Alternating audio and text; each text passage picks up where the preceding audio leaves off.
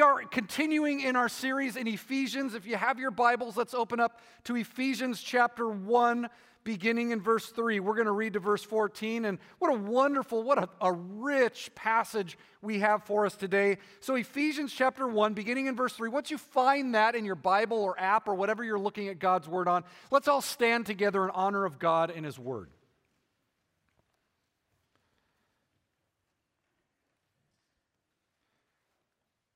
All right. And for those who are not able to stand, obviously we know we stand in our hearts. We stand at attention when we hear God's word. Ephesians chapter 1, beginning in verse 3. Blessed be the God and Father of our Lord Jesus Christ, who has blessed us in Christ with every spiritual blessing in the heavenly places, even as He chose us in Him before the foundation of the world, that we should be holy and blameless before Him. In love, He predestined us for adoption as sons through Christ Jesus, according to the purpose of His will, to the praise of His glorious grace, with which He has blessed us in the Beloved.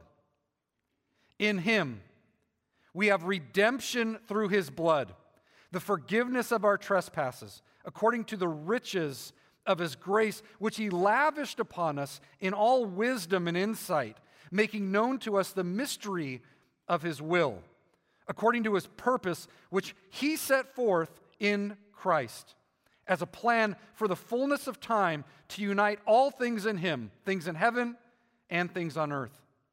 In Him we have obtained an inheritance, having been predestined according to the purpose of Him who works all things according to the counsel of His will, so that we who were first to hope in Christ might be to the praise of His glory. In Him, you also, when you heard the word of truth, the gospel of your salvation, and believed in Him, you were sealed with the promised Holy Spirit, who is the guarantee of our inheritance until we acquire possession of it to the praise of His glory. This is God's word. Amen and amen. You may take a seat.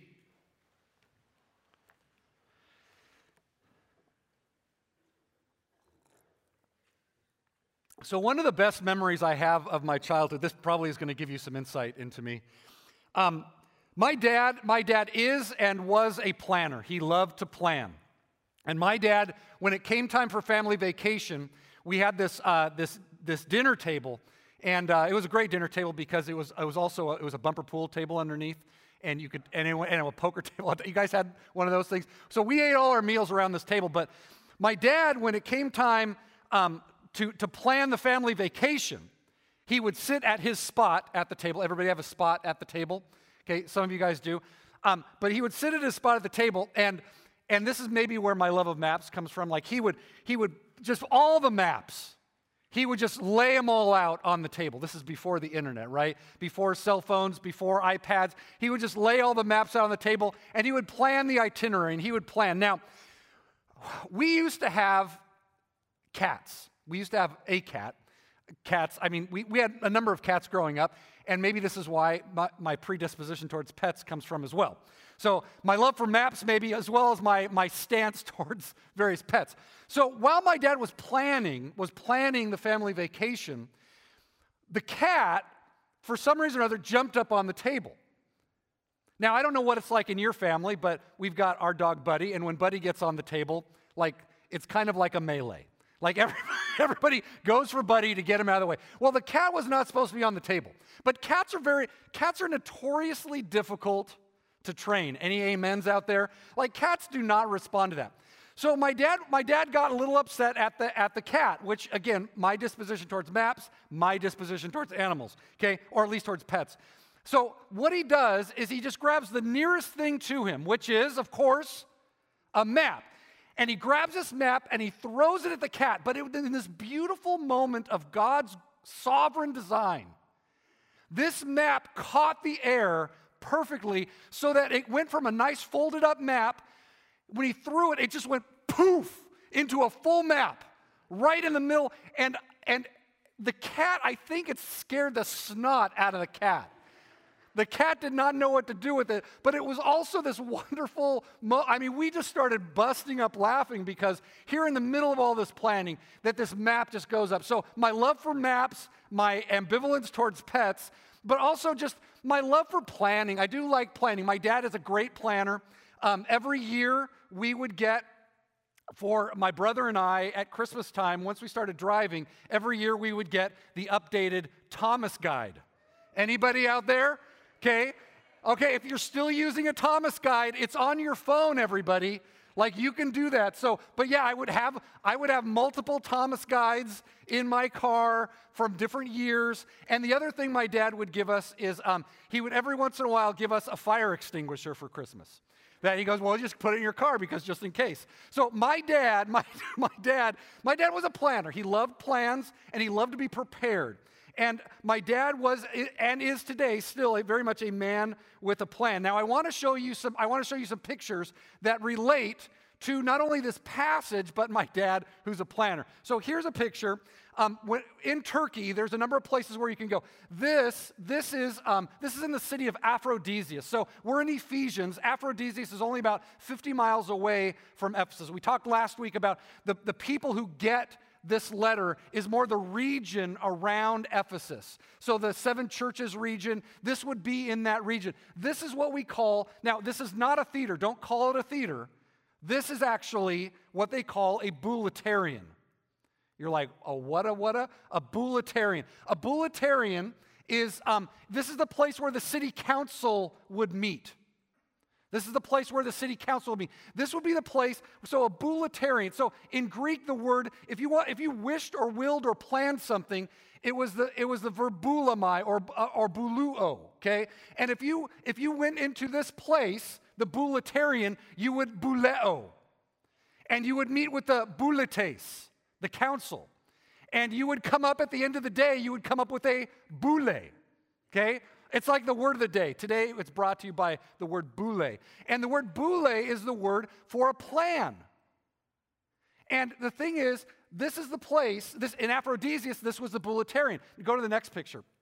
So this is what it looks like. This gives you a sense of the scale of the council, where you would sit if you were to devise a council, if you were to plan the city. Go to the next one. The next one. This is the bulletarian in a city called Priene, which is just south of Ephesus, about another 50 miles south of Ephesus. This is Priene. This is kind of a cool bulletarian because it's square. All the other bulletarians around, this is a square bulletarian. You're like, and again, geek mode, full geek mode. That's okay. Let's go to the next picture. This gives you another sense of kind of what it might look like to be in a council, a planning session. If you were planning in the ancient world, you would go to this place. Now, this next one, this is the city of Ephesus. It's the largest bulletarian in the region because Ephesus was the 3rd largest city in the Roman Empire and the largest city of Turkey back in the day of Asia Minor. This is a little bit of a video gives you a sense of maybe the scale of what this might look like.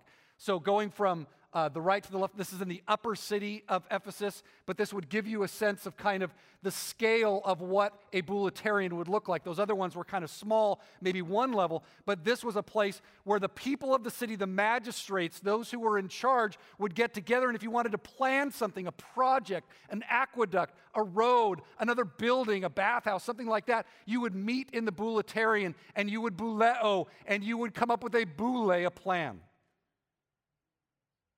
And what we find in Ephesians, when Paul is writing this passage today, he wants to play on this idea of what the Ephesians know, what every city knew, what every person in the Greco-Roman world knew, is this place, this bulletarian, because in Ephesians 1:11, I'm just going to read this to you guys. It says, in him we have obtained an inheritance. Now, listen to the planning language here. This is a key verse, I think, that as we think about this and the plan of God, that this passage is about the plan of God. It says, in him we have obtained an inheritance, having been predestined or determined beforehand, according to the purpose of him who works all things according to the boule of his will. The boule of his will. Maybe in your translation it says the counsel of his will or the plan of his will. This is all things that this passage is about God's grand plan. What he thinks is so important that he would begin the planning at the foundations of the world. It would be mysterious, but it would unfold before you. And Paul wants to say, what did God do when he met in the Boulitarian of heaven? And they got together and they put their minds together. When he thought intentionally, when he thought about what would be best, what would be a thoughtful thing to do, what would be a wise thing to do, this is the plan.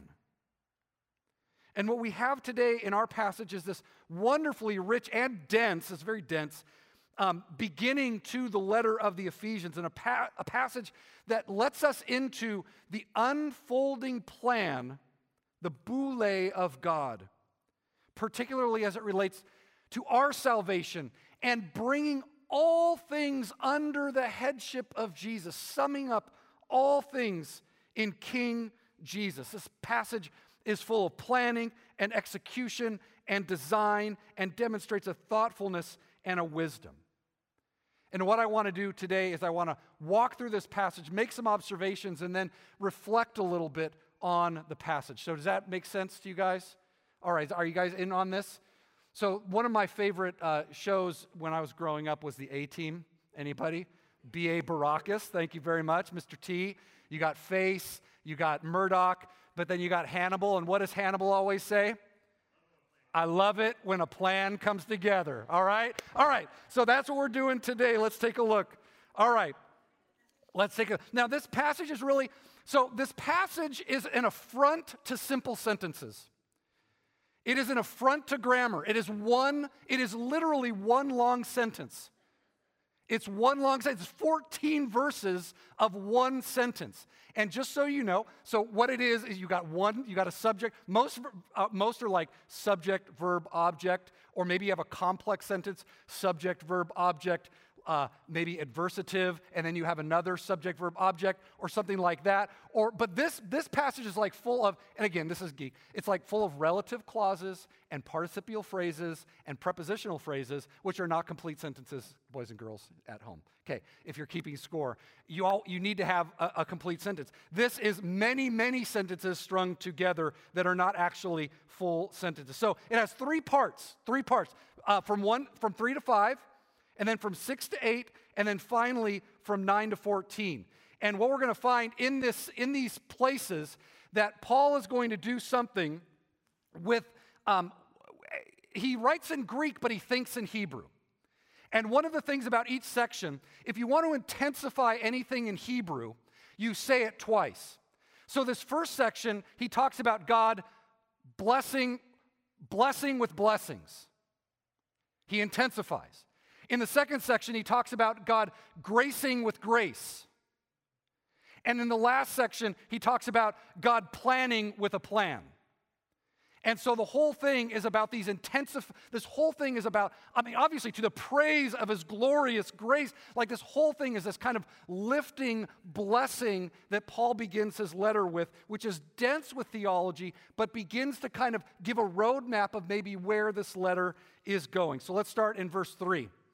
He says, "Blessed be the God and Father of our Lord Jesus Christ, who has blessed us in Christ with every spiritual blessing in the heavenly places." So if this were Sesame Street, this verse would be brought to you by the word blessing, right? Blessed be the God and Father of our Lord Jesus Christ, who has blessed us with every spiritual blessing. And this idea that this is blessing, that God has blessed, and God is a blessing God. That's what he does. And he doesn't just bless, he blesses with blessing, which means that these are abundant blessings. That's why he says with every spiritual blessing. I suppose one other thing about this, okay, when you have a lot of what we call relative clauses, like that begin with whom, like who set in motion, or like which, he did this, which did, those are relative pronouns. But you always wonder, like, who's doing the work? Who is the who? And this verse actually gives us who is the who. God is the who. God is the subject of all the verbs in this passage.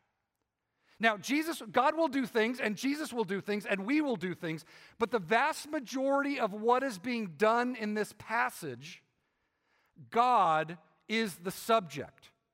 God is doing the work, and we'll talk a little bit about that at the very end of the message here today. But God is the main actor in this entire passage, even in this entire book. It is God who blesses. It is God who chooses. It is God who sets apart. It is God who, Jesus is the one who's redeeming, but God redeems through Jesus. God is doing the vast majority of the work in him.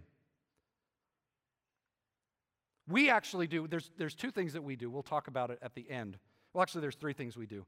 But at the very end, we'll talk about what we do. But the vast majority is what God is doing. The first thing he does is he blesses with every spiritual blessing. Now, what are those blessings? Now, there's two things in this, two things. Look in 1:4. Here's the first. The first thing is this, in Ephesians 1:4. Even as he chose us in him before the foundation of the world, that we should be holy and blameless before him. So the first thing, the first spiritual blessing, and the idea of a spiritual blessing is these are blessings that are done in his Spirit. Okay? So that the Spirit is the one who's kind of interceding for these blessings. So he chose us in him before the foundation of the world. And this gives us, there's two things that are these blessings. He chose us, and then we're predestined for adoption. But we'll get to that in a second. But this begins, in verse 4, it begins the planning terminology. All of the planning. This is my dad with the maps, right? That God's not at his dinner table necessarily. He's in his bulletarian in heaven or whatever, wherever he's at to do this planning. But it says, before the foundation of the world, he chose us. And another way to say this is that one way or another, God selected us. And he did this before anything was ever created. Now, I've been around long enough to know that can raise a lot of people's hair. Like, the hair on the back of your neck can stand up. Like, you mean, even though the word predestined feels like I feel confined. I feel like, do I have any choices in this matter? And we don't have time here. By the way, any of you, let's back up. What I would like to do is actually spend a little bit of time in the Weeds podcast, off the stage, talking about the issues of election, predestination, and how that works, and how that even works in our denomination, and how we talk about that. If any of you listened last week to the author audience, did anybody listen? I mean, God bless you if you did. That's exactly the number that I expected. Anyway, I talked through basically a very in the weeds technical idea of author and audience. It's on the website. If you listen to the podcast or the church, every sermon comes out on the Taft Avenue podcast. And so if you subscribe to the podcast, you get the in the weeds as well. Okay. But again, it takes a special person to listen to In the Weeds. I basically said in the first 30 seconds, here's my position. If you want to turn the podcast off at this point, you can do that. Okay, that's what I'll do, okay? But then it goes on for another 27 minutes talking about the issues of that. So if that's kind of your cup of tea, blessings on you, okay? But we don't have time to necessarily talk about the issues of election, and there's a lot of issues about election. But one of the things here in this passage is very difficult to get around the idea that God, before the foundation of the earth, of the world, had a plan. And that in his plan, he does that with all wisdom and insight. Like, there is something about God's planning, God's selection, and part of that is about his selection, his choosing. That what he does he goes on, he says that not only is it a blessing, a spiritual blessing, to be chosen for the foundation of the world, and that choosing to be set apart, holy and blameless, but also that you've been predestined for adoption, 1:5. He predestined us. Or maybe a better way to say it is, he decided beforehand to adopt us. He decided beforehand for adoption to himself as sons through Jesus Christ, according to the purpose of his will. And here's the first thing that the Ephesians, the people reading this letter, the people in this region would have found out. Because when you think about planning, you think about the Boulevardarian, you think about the city officials, you think about aqueducts and roads and buildings and projects. But for God, God thinks that the best energies that he's going to spend in his planning are not about these projects or these things. The best thing to spend time about thinking about is family. This is not about planning some lifeless, cold brick and mortar project. This is about God building his family. And so what he does before the foundation of the world is he thinks, what would be the best thing that I could do? Man, the best thing I could do is adopt. The best thing that I could do is adopt. And before the foundation of the world, God said, I'm adopting. Because for some reason, God seems to think that the best place for you and I to thrive, maybe for you and I to change, for you and I to be set apart, holy and blameless, even if we're not holy and blameless now, what's the best way to get us to holy and blameless? It's in a family. It's in a place where you know you're loved. It's in a place where you know that you're heard. It's in a place where you know that you have brothers and sisters who have your back. It's in a place where you know you have a father who loves you. It's in a place where you know that Jesus is your elder brother, you're adopted, you share an inheritance, that he's like you, he can relate to you. God seems to think that this is the place. This is the place where thriving, where human thriving happens, is in a family. And so God, before the foundation of the world, when he's like, I need to pour out all these spiritual blessings, so I need to select and I need to adopt. And this is what Paul says, that you have been blessed in Christ with every spiritual blessing in the heavenly places. You've been chosen and you've been predestined for adoption as sons and daughters through Jesus Christ. I mean, look, this is why, we're like 2 verses in, and I just want to fall on my face in worship, right? We can't. We got more to do. There's more here, and this is the beauty of this passage, is just how dense it is with these beautiful theological ideas. So this planning is not about a city or a project. This planning is about family. And it's also done not by donation or by patrons trying to get their way. It's not by politics. It's done by according to his good pleasure. He chose us before the foundation of the world that we should be holy and blameless in him.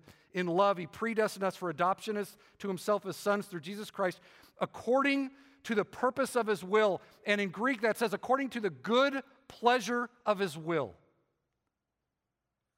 According to the good pleasure of his will. And that's the first section, that we have been, what has God done? He's blessed with blessing, which means he has poured out blessings. That he has chosen us to be holy and blameless, and he has adopted us to be sons and daughters. I mean, amen? Amen. I mean, look, one of the things about Ephesians is even as we go through this, we got to let these things sink into our hearts and into our souls. Because we live in a world where not every family looks awesome, right? Not every family necessarily do you receive the love you were expecting. Not every family do you feel like brothers and sisters, like some of you are, not many, some are maybe estranged with your brothers or sisters, or maybe estranged with your parents. And that's not our experience in this world, but God says, no. We can't abandon the idea of family just because it goes wrong somewhere. I am the true family, and I am going to redeem what family looks like. And we live in a world right now where family might not look good, and there are people who are actively trying to destroy family. We will, in the church, family, particularly the family of God, our families are examples of what the true family looks like. And that's what I want to tell my own kids. Look, one day, look, we've done our best, but look, we've screwed you up, right? Can you say this to your kids? Like, we've done our best, but we've screwed you up. Okay? What I want you to do is not think of me as your father. I want you to think of God as your father. And I want you to go to him because he's perfect and he will correct, he will redeem the mistakes that I have made. God is the true father of your true family. And your family might approximate the goodness of that family, but we always have to release our children to God to be reparented. If we want to have a shot at being holy and blameless, we release our kids to God who will reparent him, to Jesus who will model as an elder brother. All right, I'm getting off script, but let's just keep going with this. Okay, so the second section, beginning in verse 6, is about being graced with grace. Look at verse 6. It says, to the praise of his glorious grace, with which he's blessed us in the beloved. In him we have redemption through his blood, the forgiveness of our trespasses, according to the riches of his grace, which he lavished upon us with all wisdom and insight. It says here that in Jesus, he was the beloved. We have redemption. Redemption is the language from the commercial market. This is the language of the slave traders. This is the language of if you lost something or you pawned something off, and this would happen in the ancient world. So if you might have something, but you came on hard times and you had to sell something off. Maybe it was a piece of land. Maybe it was something, a family heirloom, something valuable, but you had to sell it off. That when times got better again and you had the means, you might go back and you might repurchase that thing that was once yours. It would be called redeeming something. We see it in Hebrew thought. This happened often, that sometimes families would be separated, and because of war or something like that, or even just hard times, economically hard times, people would be sold off or sold into slavery. But what you would do is you would find that person and you would go out and you would pay the price to redeem them, to bring them back. That's the language that's being used here. And Paul says that we have redemption through his blood. That somehow or another, in the mystery of what God is doing, that the blood of Jesus is the payment by which we are brought into adoption. That Jesus pays, so this idea of adoption goes right into this idea of redemption, that somehow or another we were at one time God's children, but we've been somehow separated from him, taken away from him, or by our own will. Whether somebody else has taken us away or we by ourselves have gone out. But now it says that he sent his son Jesus by his blood to go out and find his children and purchase them back. And so we have redemption. We have redemption by his blood. This is the blessing of the blessings, every spiritual blessing. We've been chosen, we've been predestined to adoption, and now he said he's gone out and he's redeemed us. He's found us.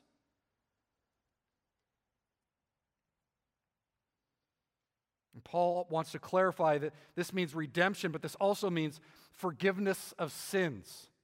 That by his blood, he's purchased this price, but he's also, again, the goal is that we've been set apart to be holy and blameless. And so what he does is this blood cleanses us of our sins. It pays the price. Somehow, this is awesome blood, and there's a mystery about how this all works, but it's paid the price. It's also cleansed us. Forgiveness of our sins. And Paul helps to make sure his readers understand that these blessings, redemption, and the forgiveness of sins are according to, again, one of these significant theological terms that we're going to unpack in Ephesians, that the redemption, the forgiveness of sins, the choosing, the predestining is all because of this rich theological word, grace. We're going to have some time on a Sunday just to unpack that word in its fullness. But grace is the idea of goodwill or favor. And it's a particular kind. Grace has this idea of its goodwill or favor that's not obligatory. In other words, God is not obliged to give this favor. And for the Ephesians, this is important. Again, he's writing this to these people in the ancient world, in the Greco-Roman world, where all these relationships are governed by this reciprocity. So if I have a patron, it's like patron-client. High up, low down. Let's say I'm a merchant or something like that, and I want to ingratiate myself to someone of a higher level. So I would do something for them. I would do some job for them, and I'd say, hey, don't worry about it. That's on the house. And then they would be like, oh, well, that's obligating me to show you favor, grace. And so there would be this reciprocity, and you would have this, every relationship was kind of like that. And that patron had somebody kind of over them that they were trying to ingratiate themselves to so that they could get favor. And it would all go all the way down from the emperor down, and you would have these power dynamics of favor and obligation. Favor and obligation. And what God is saying here, what Paul is saying about what God is doing, that God is choosing, that God is adopting, that God is redeeming, not according to some obligation. He does it freely of his own good pleasure. That if there's a place where grace begins, like where does it begin? In a patron-client relationship, did you do something nice for me or did I do something nice for you? Like who was the first to act? Paul makes it clear, God is the first to act. God is the first to show favor. And there is a richness of this grace. As a matter of fact, in verse 6 it says, to the praise of his glorious grace, with which he has graced us in the beloved. He has graced us with grace. Your translation, if you have the ESV, it says blessed. I don't know why they translate it as blessed, but the word there is graced. You might have, he's given it to us. But his glorious grace has been graced on us in the beloved. And then it says this, we have redemption through his blood, the forgiveness of our trespasses, according to the riches of his favor. Which, what did he do? Pours it out. He lavishes it. He pours it out. The word there is, he abounds it. It just comes out and out and out and out and out. And it has to because we stink. Because if this was about reciprocal relationships, and it was about what I could give to God that he would give me favor, like I'm doomed. And God says, that's a horrible way to live. We're not going to live as patrons and clients. We're going to live, I'm your father, you're my son or my daughter. You're not going to be my client.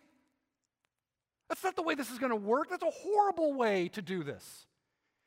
And he says that he does it. Look, how does he do it? He does it with all wisdom and insight.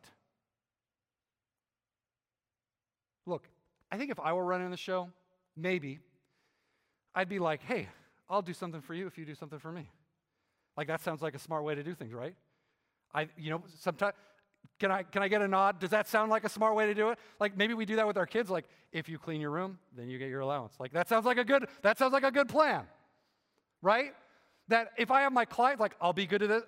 Like there is this kind of, like we live in a world of reciprocity, right? We live in a world where if you do something nice for me, then I'll do something nice for you. Like we live in that world, but God says, look, in my family, that's not how we're going to do it.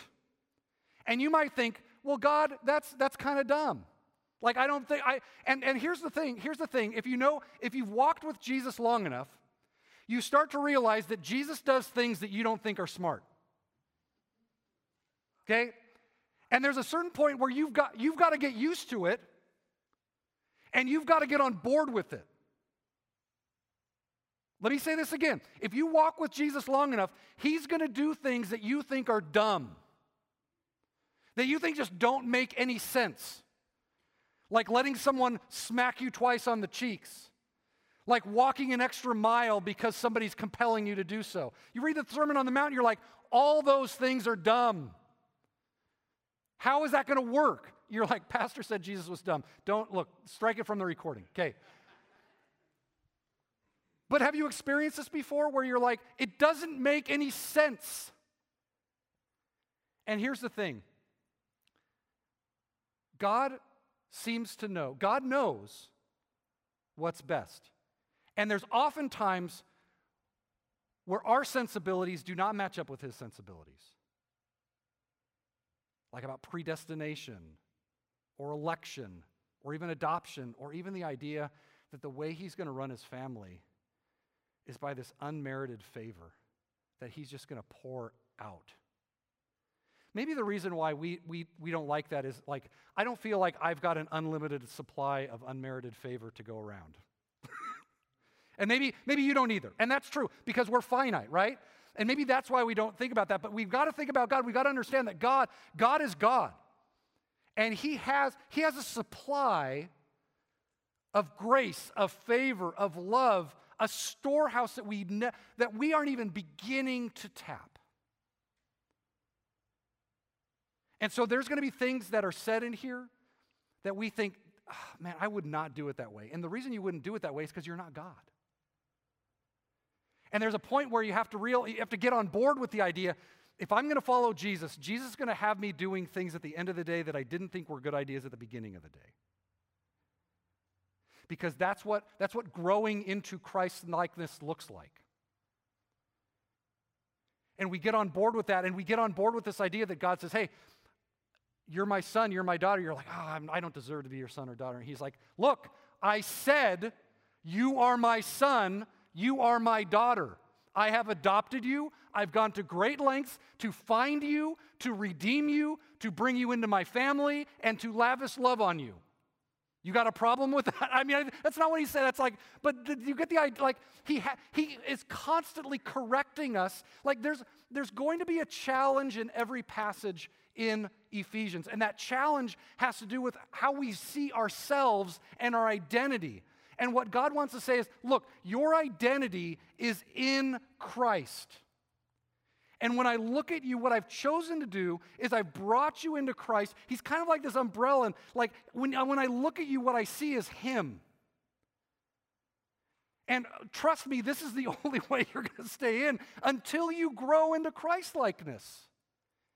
And so he chooses to see his son. He chooses to lavish his grace because he thinks that's the way that real transformation happens. I would say this. I think that transformation happens when you come to the point of pain, some kind of crisis in your life that you know you can't handle,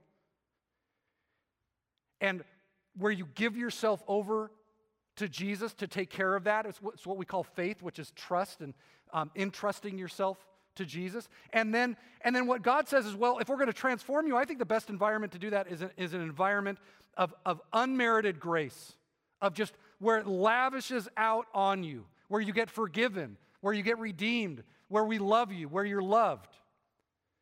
That transformation happens. It begins at a point of pain, but transformation happens in an environment where you are deeply, deeply loved. All right. We're only halfway through. I mean, I got to pick up the pace here. So we have redemption in Jesus. So and grace, and God is different. He graces with grace. He lavishes grace, and he does so with all wisdom and insight. Even if we don't think it's smart, he does it with all wisdom and insight. All right. The last section is about planning, and we read one of these verses, but in the final sections, beginning in verse 9, Paul notes that this great plan of God, this unfolding of the plan, is being made known to us.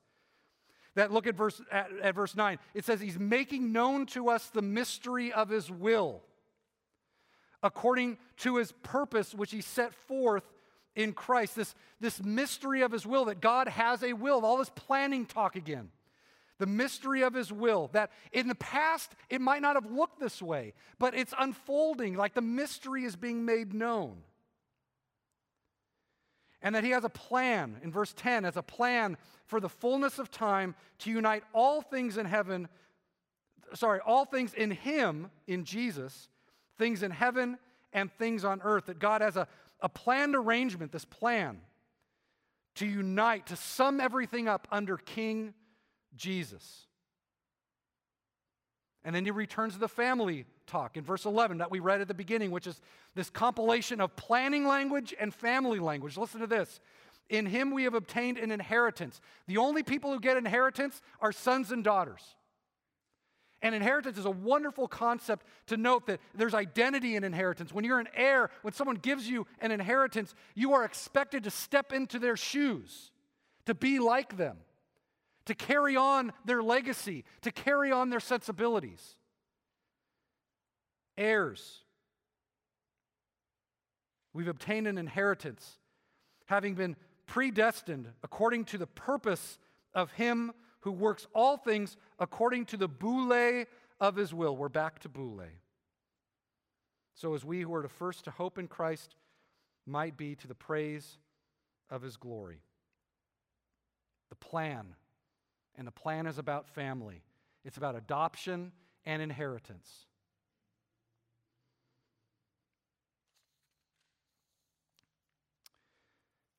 You know, in this passage, we talk about all the verbs, and God's the main subject of the verb. Here are all the things that God does in this passage. He chooses, He predestines, He graces, He abounds grace, He makes known to us, He purposes in His good pleasure, He makes an arrangement to sum all things up in King Jesus. He made us heirs. He decided beforehand.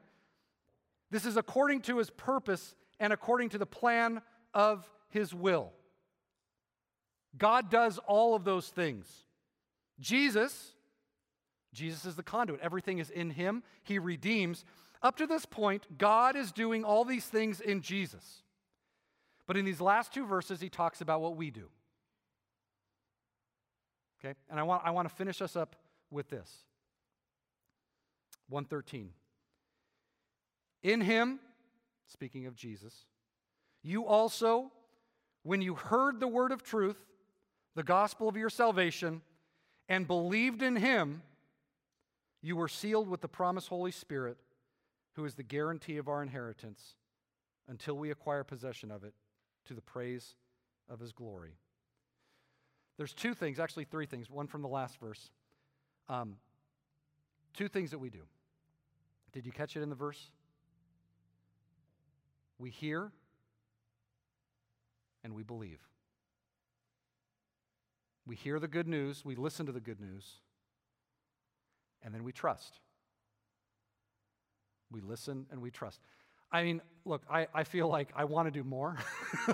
And there is a sense in which, again, but this is where God is saying, look, I get it, and you will do more because you've been saved by grace, so that for the works that I have prepared for you, you will do more. Like there will be works. You are set apart to be holy and blameless. Like there will be, that is to come. But the very first thing we want to do is we want to establish identity, and God is going to do all these things, and this is the good news, and what I want you to do is I want you to listen to it, and I want you to trust. I want you to hear it, and I want you to believe. What is belief? Believing is trusting Jesus for your salvation and entrusting yourself to Him. Let me say that again. Sometimes the theology of all, it can be, these are big words, and what is faith? Look, faith is trusting Jesus and entrusting yourself to Him. Okay, trusting and entrusting yourself to Him. That's what faith is. And that's what Paul says. You hear, and you believe. And then what happens? What happens then is God does something. He seals you. Sealing, the verb is if you had a ring, if you had a signet ring and you were striking a deal with somebody, because you couldn't carry around all this stuff. You couldn't carry, like if I was purchasing a piece of land and it costs a lot of money, I couldn't carry all the gold or every, like, you know, I'm gonna pay for this with like 10 goats and a camel and a bag of gold. Like, and I can't show up to look at the land. Can you imagine showing up to a real estate thing and you're like, I got 10 goats and I got a camel and I got a bag of gold. You can't do that. So what you do is you strike this deal, and then you have a ring, and on the ring you have a seal on it. And it's the family seal. It's the family signet. And so what you do is you say, okay, I'm going to purchase that. And in order to show that I'm for real, we drip some wax on it, we take my ring, and we seal it. And what God says is this: when you hear and you believe, what's going to happen is God is going to take His signet ring, which is His Holy Spirit, and He's going to impress that right onto you, into you. You're going to be sealed with the Holy Spirit, who what he calls is an arabon, what does he say in here? A guarantee of our inheritance. Some translations might say a down payment. What is an arabon? If you go to Greece today, an arabon, and you ask a young lady to show you her arabon, she'll hold out her engagement ring. An arabon in modern Greek is an engagement ring, which is this idea. What is an engagement ring? It's a promise of marriage. It's a promise that we are going to seal the deal, right? That's what the engagement ring is for. And so, but what in the ancient world, what an arabon is, what a guarantee is that, again, I might bring my signet ring and I might bring a small bag of gold coins that I will pay. This is the arabon. Now, here's the deal in the ancient world. If I don't come back and I don't bring all the sheep and goats and camels that I said I was gonna buy that with, and I renege on the deal, you keep the arabon. You keep the guarantee. You keep the deposit. Another way to say this is that you were sealed with the promised Holy Spirit, who is the non-refundable down payment. What am I saying? Let's try this again because it should sound good. Okay? You were sealed with the promised Holy Spirit, who is the non-refundable down payment of our inheritance. God has said, look, it is so sure that you are mine. And just to show you that, I'm going to give you my Holy Spirit. I'm going to seal you with my Holy Spirit. Because if you've got any chance of change, of growing into Christ-likeness, you need to be filled with the Holy Spirit. You need to be reminded every day that you are deeply loved by me. And what Paul says in Romans chapter 8 is that the Spirit cries out in our hearts, Abba, Father, Abba, Father, Abba, Father, reminding us of who we are. And I can't wait to get into Ephesians. Like, this is just the first few verses. Paul's going to lay this out because this is where we thrive in our humanity. When we find ourselves in the family of God, deeply loved. And have you heard just the Trinitarianness? God is choosing, Christ is redeeming, the Holy Spirit is sealing. God says, I love you so much, I'm investing 2/3 of the Trinity into you. Like, that's bad theology. You can't really say that. Like, it doesn't break down that way. But God says, I'm just going to invest in you everything I've got, everything valuable that I have. The most valuable thing is my son. I'm going to send him for you.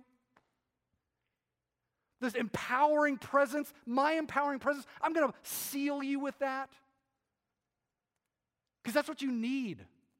That's what you need. And it's not a project. You're not my project. You're my child. This isn't about brick and mortar, cold projects. This is about the warmth of a family. I guess we'll end with this. In the ancient world, there were lots of plans for lots of people. And in a boulitarian, it's fun to say boulitarian. You might have the plans of Rome. Rome had plans. Rome had a boule. The plans of cities, magistrates, and authorities, they had plans. The gods and spiritual forces of the day, they had plans. Wealthy people who controlled the cities, they had plans. If you were a slave, a woman, or a child, you were subject to the plans of the head of your household in the ancient world. And oftentimes, so I suppose the vast majority of people in the ancient world did not make their own boule. They were subject to the plans of others. And those plans were often harsh and cruel, unforgiving and stern. And what Paul is saying to the Ephesians, you are not simply the product of an uncaring universe or blind fate. And you are not simply subject to the plans of Rome or your city planners or the wealthy people of your city. You have been accounted for in a great plan that has been thoughtfully purposed according to God's good pleasure from before the foundations of the world. God has seen you, God has known you. God has loved you. God intimately knows you. And you're cared for in grounded and secure ways by a powerful God and Father of our King Jesus. And I suppose, look, as we bring this home to where we are today, does someone have a plan for you? Have you thought about this? Because I want to pull back the curtain for a second. There are many people and many things in this world that have a plan for you. Like, one of my favorite things is that email is everyone else's plan for your day. Okay? It's not your plan, it's everybody else's plan. Just think about your email box. Just think about what you get emails from or who you get emails from. They got plans for you, right? Friends, sometimes they're good plans, sometimes they're advertisers, news. Everybody's got a plan for you. You watch the commercials today when you watch the NBA All-Star game, if you're going to watch that. They've got a plan for you. They got a plan for you. They got a plan for your money. Governments might have a plan for you. They think you should do this or that or the other thing. We live look right now, in the United States of America, this idea of freedom, maybe I should have a plan for myself. I need to have a plan for myself. We call that freedom, right? Who has a plan for you? I guess the question is this: what plan do you want to go with? Whose plan do you want to go with? And you might balk it like, I don't advertise, I don't want to go with them, or government, I don't want to go with them, but I want to make my own plan. I'm like, do you really? Think it through. Think it through. Because God has thought about this from the foundation of the world. And what I want to urge us to do as a church and even as individuals is just to simply to affirm, look, God, we might not understand it. We might not know entirely what to do with it, but we want to trust that you're good, and we want to go with your plan. And that plan involves hearing with faith, being sealed by the Holy Spirit, having been redeemed by Jesus, and trusting that God, our Heavenly Father, knows us, loves us, and has a plan, even if we don't recognize exactly what it is at all times. Why don't we pray? Let's pray. I'm going to invite the worship team to come on up. Sometimes, Father, we just want to affirm right now that there are lots of plans. There's lots of boule out there. There's lots of people that have a lot of ideas about what we should be doing with our time, with our energy, with our lives.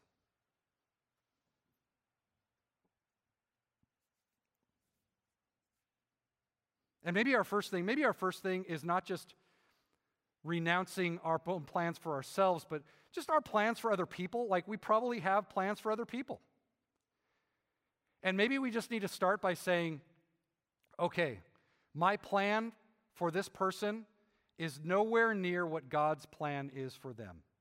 I don't want to presume that I know what God's plan is for this person.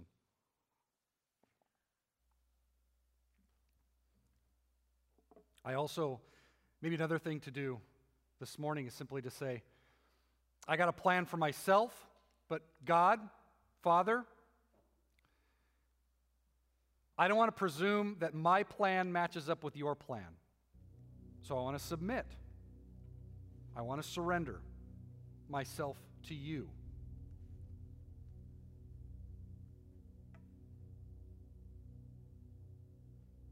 And that's a good thing to do every day, but maybe you haven't done that for a really long time, and today is a significant, you're coming to a point where you're like, I got to make a change. I've got to surrender myself to God's plan.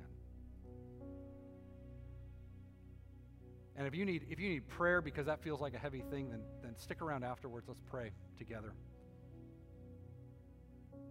But Father, just in this moment, in this time, we just want to affirm you are our God. We are your people. You have loved us. You have chosen us before the foundations of the world. You had us in mind.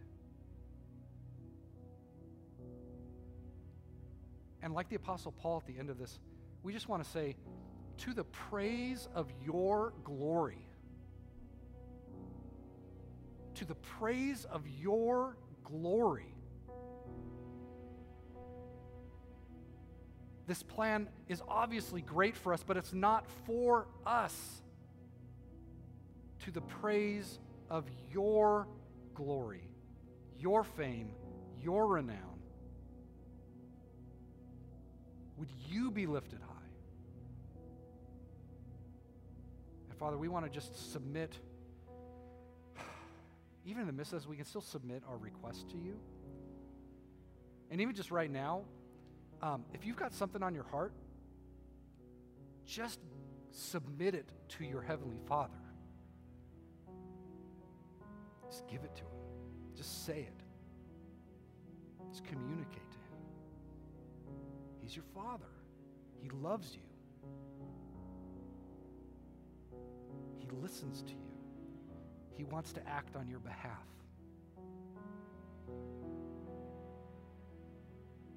Father, all the unspoken requests that are here today, Father, we know you can hear them and you can do according to your will. Father, we love you, and we give this morning to you. We give our day to you. We give our lives to you. And we want to submit to your plan and your will. And we pray in Jesus' name, amen.